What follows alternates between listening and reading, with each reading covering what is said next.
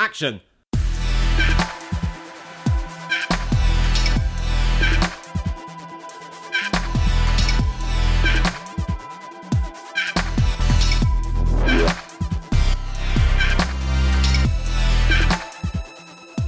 Welcome to Torn Stubs, the trash movie podcast with me, Robert Gershenson, photographer and creative director of Trash, which can be found at movetotrash.co.uk, and Joshua Winning, the greatest film critic you've never heard of. And we're going to the movies. Joshua and I have a big old shared film knowledge, but there's always gaps that need to be filled. So in this episode, he's recommended I watch a movie that I've not yet seen. For this episode, Joshua chose Last Action Hero, directed by John McTiernan. Joshua. Right, so The Last Action Hero is a fourth wall-breaking action comedy from 1993.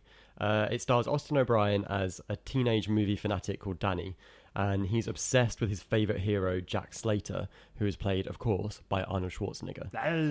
Yeah, he does a lot of that in this. And so thanks to a magical ticket stub, Torn Stubs, he's sucked into Jack Slater's new film, Jack Slater 4, and goes on a crazy action adventure. So it's kind of like Scream for action films. It's very tongue-in-cheek. It's very postmodern.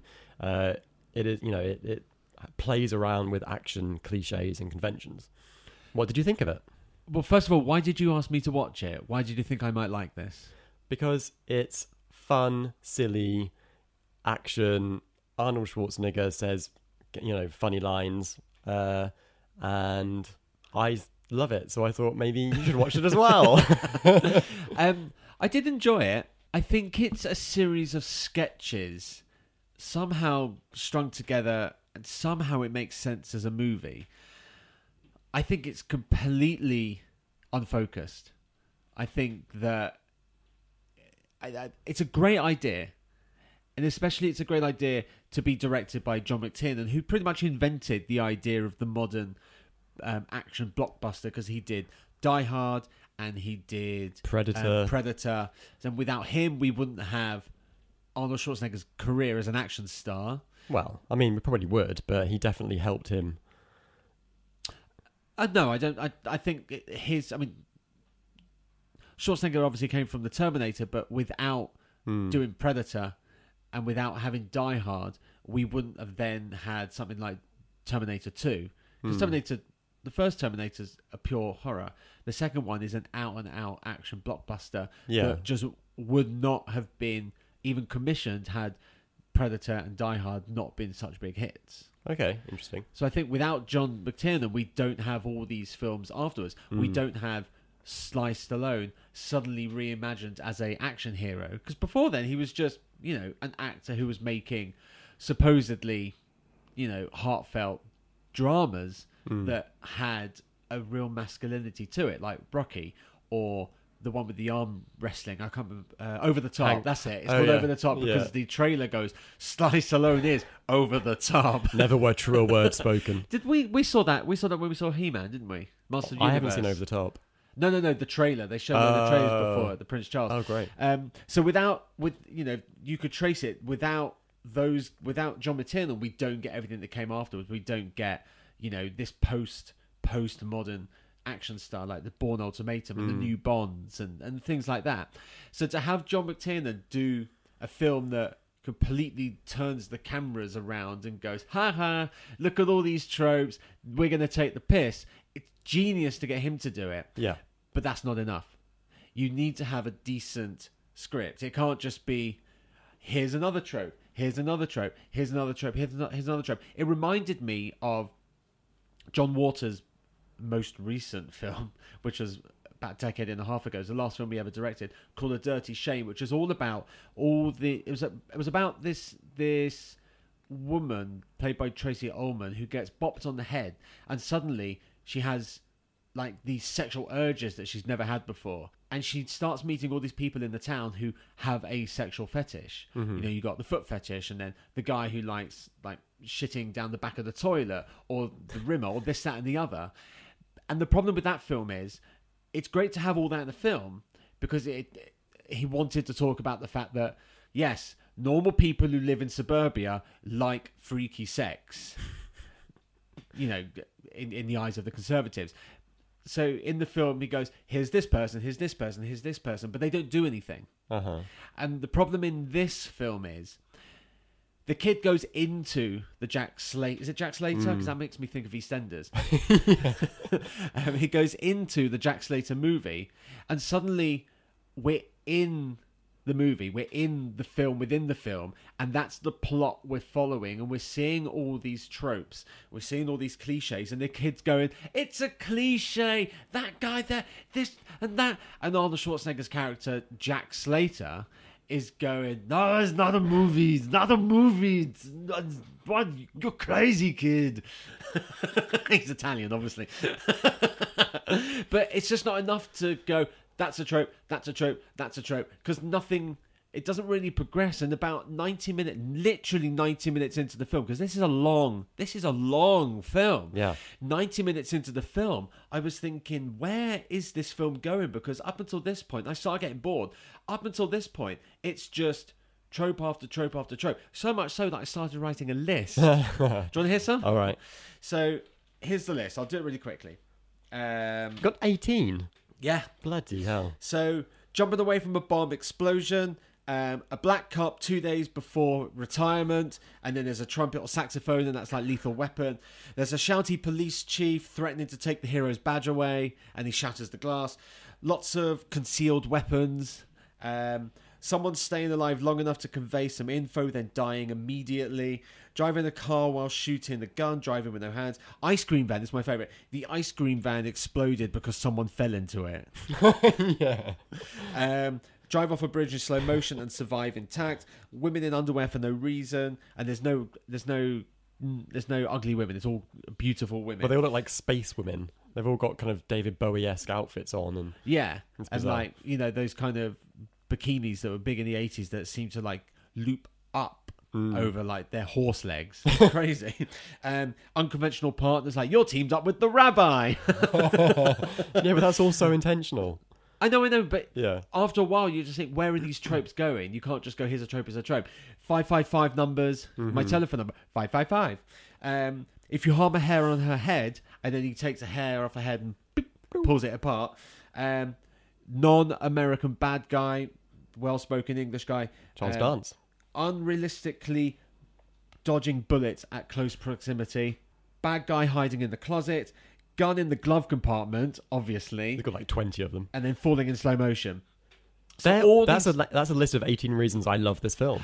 No, I like those tropes too in genuine action films. But when you're in an environment going, that's a trope, that's a trope, that's a trope, and there's no plot pushing the film forward, I got really bored. Because the actual plot of the film we're watching, not the film that they're watching in the film, doesn't start until the 90th minute mark, when Alan Rickman Light leaves the film, and suddenly they have to think, oh, well, now we need a plot. Now we need, what does he actually want? Now we need some motivation. It's not just writing a list and showing it in the film.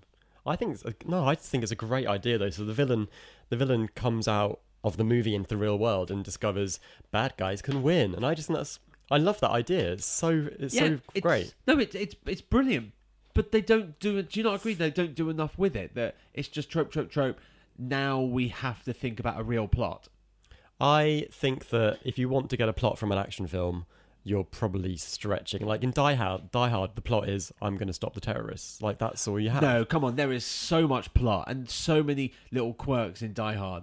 But there's quirks in this, I think. That is a tight movie. Yeah, I'm not saying it's not, but I think that this film is just as serviceable as an action film as any of the films it kind of pastiches. No, completely disagree. Because the kid goes into the screen and he's not worried about it. It's not like Back to the Future, like, oh, how the fuck am I going to get back to the future? He's not like, how am I going to get back out of the screen?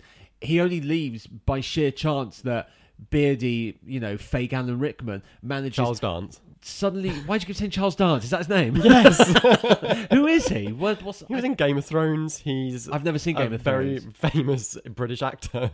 I just don't reckon. Was he in Ghostbusters? Is he the guy like, yes, this guy has no dick? No, that's an American guy. Different ginger. Yeah. Okay, but he's literally Alan Rickman without them having to hire Alan Rickman. Okay. And it's John McTiernan who did Die Hard. Yeah. even sounds like Alan Rickman. I've got to check out Harry Potter. The kid doesn't fear anything. He doesn't think, how am I going to get back? No, because he's loving it. He's loving the movie. But you can only love it for so long, and I only loved it for so long. It was getting boring. There was nothing going on. It was a list of tropes.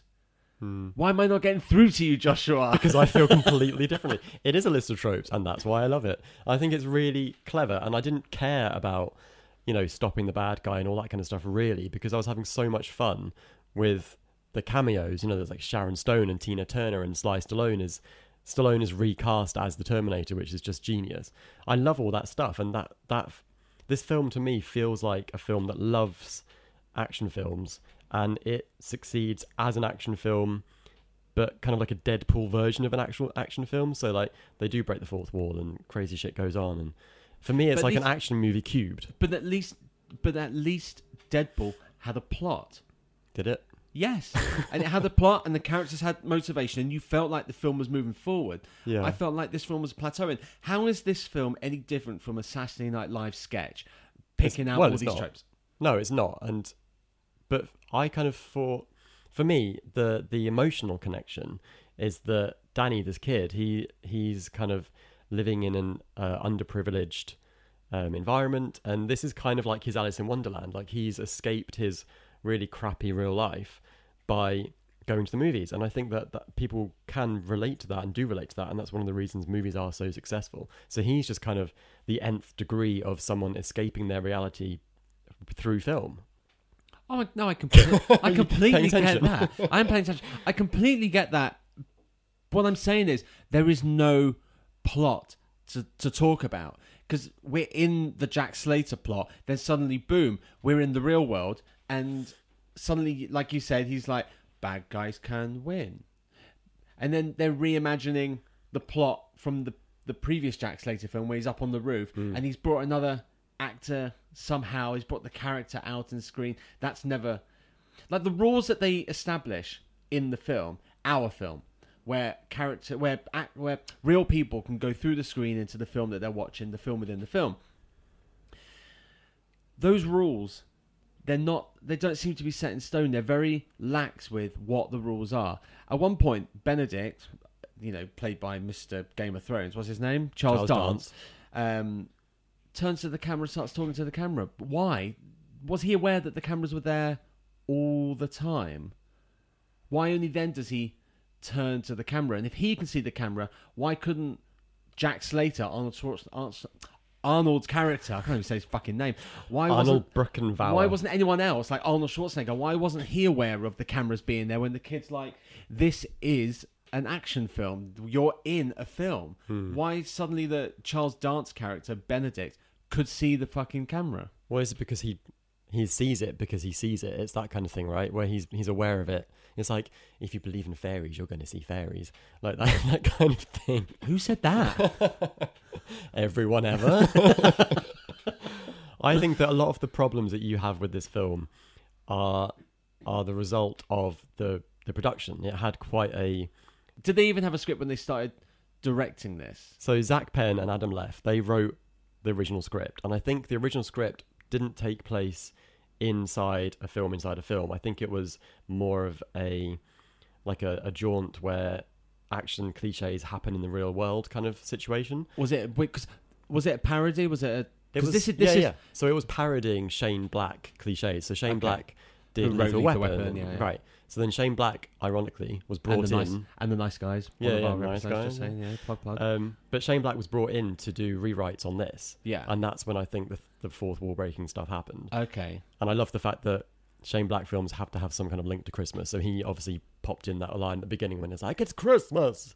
I don't remember that. Well, so... God.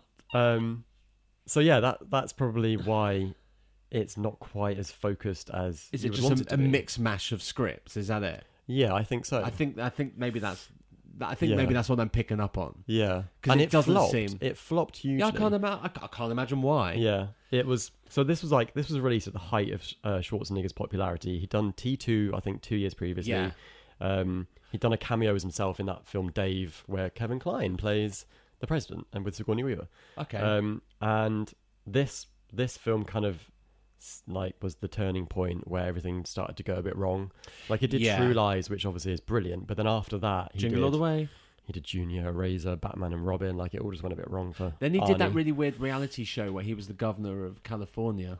The Governor. The governor. That was bizarre. That one. But yeah, they Sony basically kind of buried this film because it had such awful. They showed a rough cut as in like previews to get feedback, and it got such awful feedback that kind of word of mouth basically buried the film. Do you think it's too clever for its own good? Possibly, maybe it was a bit too before its time. I don't know if, it's pastiching 80s films, but people were still loving those films and weren't perhaps as aware of the tropes as the people making the films were. Maybe they weren't ready to, because when you make something like too soon, when you make something like Last Action Hero, that's it. That's the end right, of it. The police death of the genre. procedurals were pastiched in Naked Gun and the Naked Gun films. What Police was Academy. Police Squad. Police Squad became the TV show those sort of police procedurals were sort of pastiched in that, and you don't really see them anymore. Like NYPD Blue became a different show, Law and Order became a different show. Maybe people weren't just ready to give up. They changed that kind of action films. They changed, though, didn't they? Because the police procedurals became darker and grittier. So you got like Seven and things like that. So they had to kind of adapt or die. Yeah. And I think the action film has it changed much? I think the stunts are bigger. I think it's changed in the sense that the tropes don't exist anymore. Right. Yeah. You watch something like Skyfall, or any of the Jason Bourne films, or those kind of post 9/11 films. Those tropes don't exist anymore because it's just laughable. And when you see things like, a character walking away from an explosion, it's completely laughable. I think they did it in the first Wolverine film, and it was like they still do it. It was like it's an eye roll moment. Like, oh, really? Yeah. There's that YouTube song, isn't there? Good guys don't look back at explosions or something. Yeah. That does sound familiar. But those things don't exist anymore. And maybe it's got to the point now where we have a whole new set of tropes. Maybe we need another Last Action Hero to bring about the end of this new version of the action film, and then we move on to a new version of the new version of the action film. Haven't Bond and Bourne kind of already done that job themselves? They've kind of tired out the gritty, grubby knuckled kind of action thing.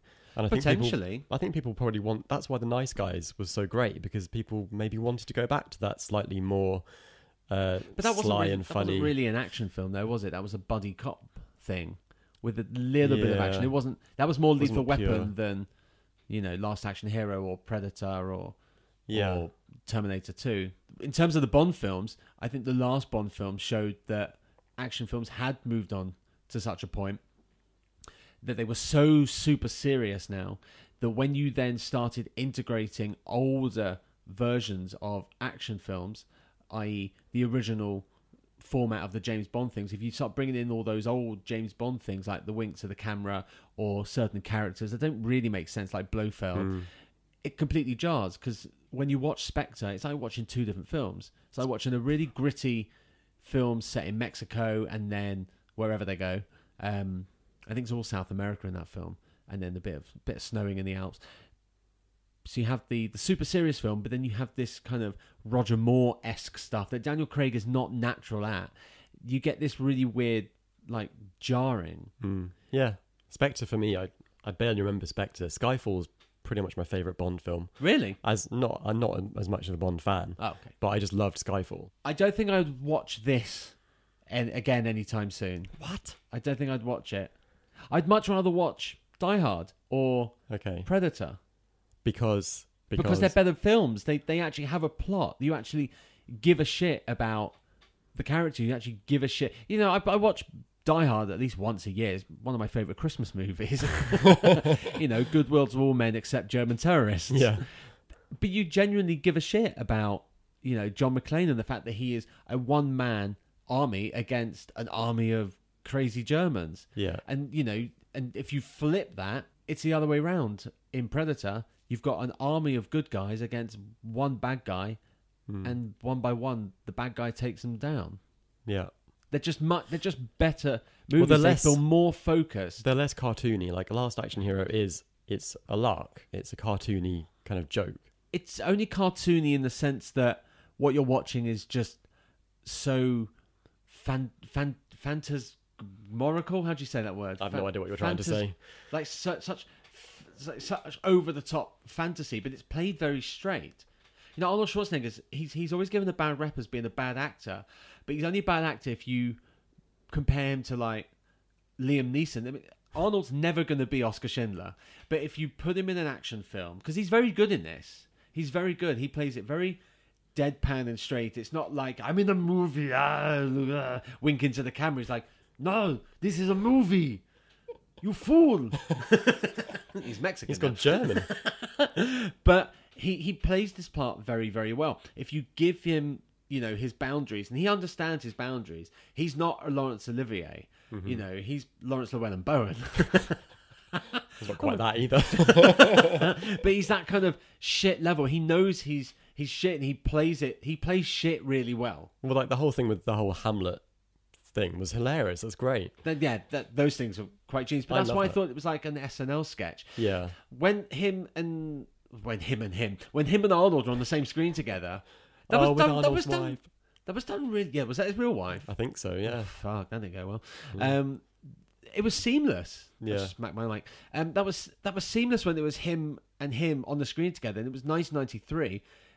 Just those shots must have cost a fucking arm and a leg because it was seamless. It was really good. The film- and it was convincing.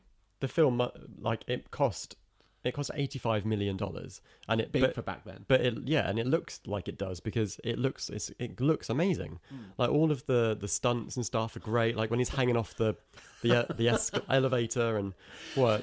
When they come out the movie near the end in like the last half an hour, and you've got two cars playing chicken against each other in the alleyway, and then they crash. One's a taxi, one's a car.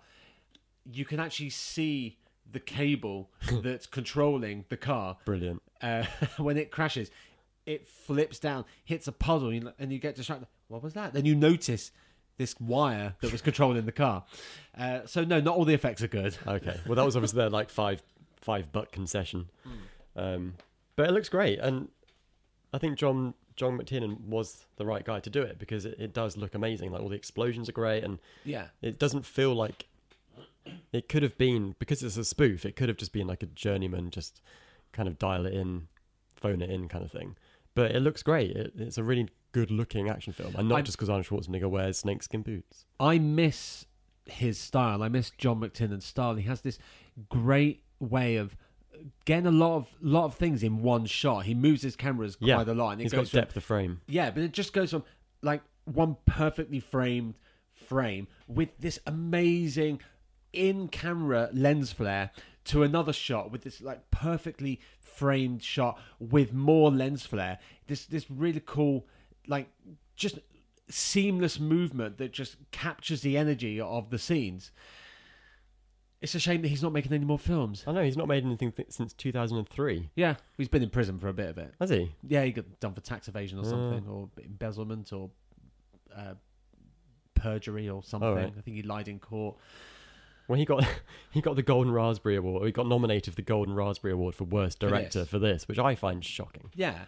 That's not fair. I don't think his direction's bad. I think his direction's good. I think just the major problem is the script. After this, he went on to do the Thomas Crown Affair, which I much prefer to the original, and is, in a weird way, the Thomas Crown Affair is Pierce Brosnan's best Bond film. Yeah. It's a really classy, well-made thriller. I've not seen it for a long time, Maybe but we'll I have remember to do it it being... on. Maybe we have to do it on a future episode. I'm up for that. Danny DeVito was Whiskers. Yeah. You're bright. Cameo number 1 made sense. Cameo number 2, why did we need Death to come out of the screen from the Seventh Seal, walk up the street, walk up the aisle in the cinema, and say something along the lines of like, "You won't die for a long time, kid"? It was pointless. Yeah, And it was only when he pointless. was walking up the street, I was like, "That's Ian McKellen." Yeah, as Death out of the Seventh Seal. Yeah, so if you've got Ian McKellen, why not utilise him more? I mean, I know it was 93 and he was a nobody then, but I wouldn't quite. no, go nobody that far, in Hollywood. Like, Yeah. what had he done Yeah. in Hollywood?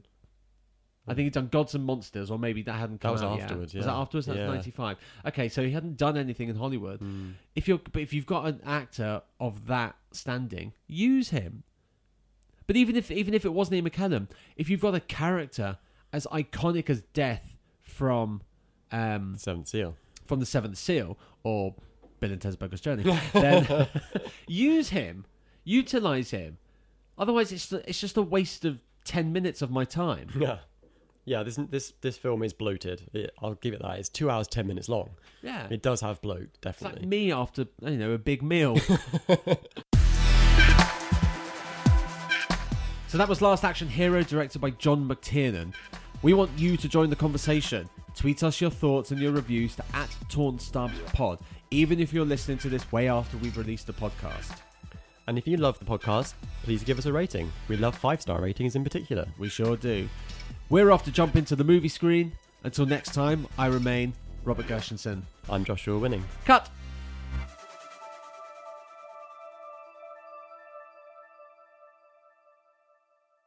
ParkPal is a companion iPhone app for trips to Disneyland Paris. ParkPal is available free from the App Store.